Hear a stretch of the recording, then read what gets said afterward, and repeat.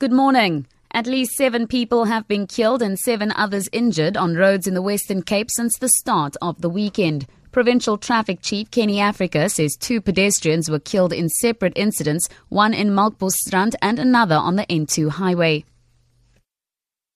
Late Saturday evening, early Sunday morning, yet another accident on the N1 Durban Road towards Paarl, where 3 vehicles was involved, and in this accident 2 people lost their lives.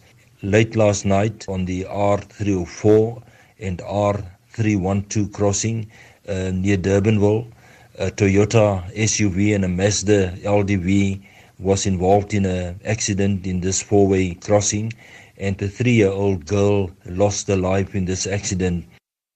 The murder trial of property executive Jason Roeder is set to start in the Cape Town High Court today. The former head of the international realty group Sotheby's is accused of killing his wife Susan at the Spear Hotel outside Stellenbosch in July last year while attending the company's annual conference. Her body was found hanging in the bathroom of their hotel room. He claims she committed suicide, but a post-mortem indicated that foul play might have been involved. The 47-year-old Roeder is out on bail of 100,000 rand and R1 million surety.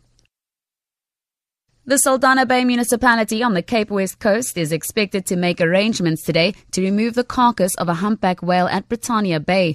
The whale beached itself yesterday morning. National Sea Rescue Institute spokesperson Craig Lambinon says the NSRI, Police, Fire and Rescue Services and the Department of Environmental Affairs responded following eyewitness reports of a beached whale. He says members of the public and a NSRI crew set up a water chain system with buckets and wet towels to keep the whale hydrated.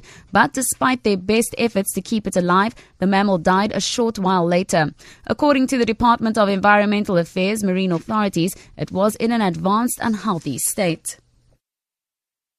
The 7th annual Desmond Tutu International Peace Lecture will be held at Artscape Theatre in Cape Town this evening.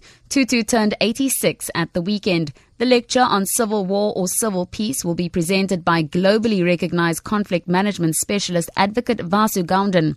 Gounden has sat on several commissions investigating the impact of violence in post-apartheid South Africa. The Desmond and Leah Tutu Legacy Foundation says it's fitting for advocate Gounden to deliver the lecture. He is the executive director of the African Centre for Constructive Resolution of Disputes, known as ACCORD. CEO of the Desmond and Leah Tutu Legacy Foundation, Mbulelo Bikwani. He's a world-regarded dispute resolver. He sits on a number of bodies, including the UN. In fact, currently, he's part of the Murana Commission that is investigating the killings in KZN. The rand is trading at 13 rand 71 to the dollar, 17 rand 96 to pound sterling, and 16 rand 9 cents to the euro. Gold is trading at $1,283 per ounce, and the price of Brent crude oil is at $55.75 a barrel. For Good Hope FM News, I'm Tamara Snow.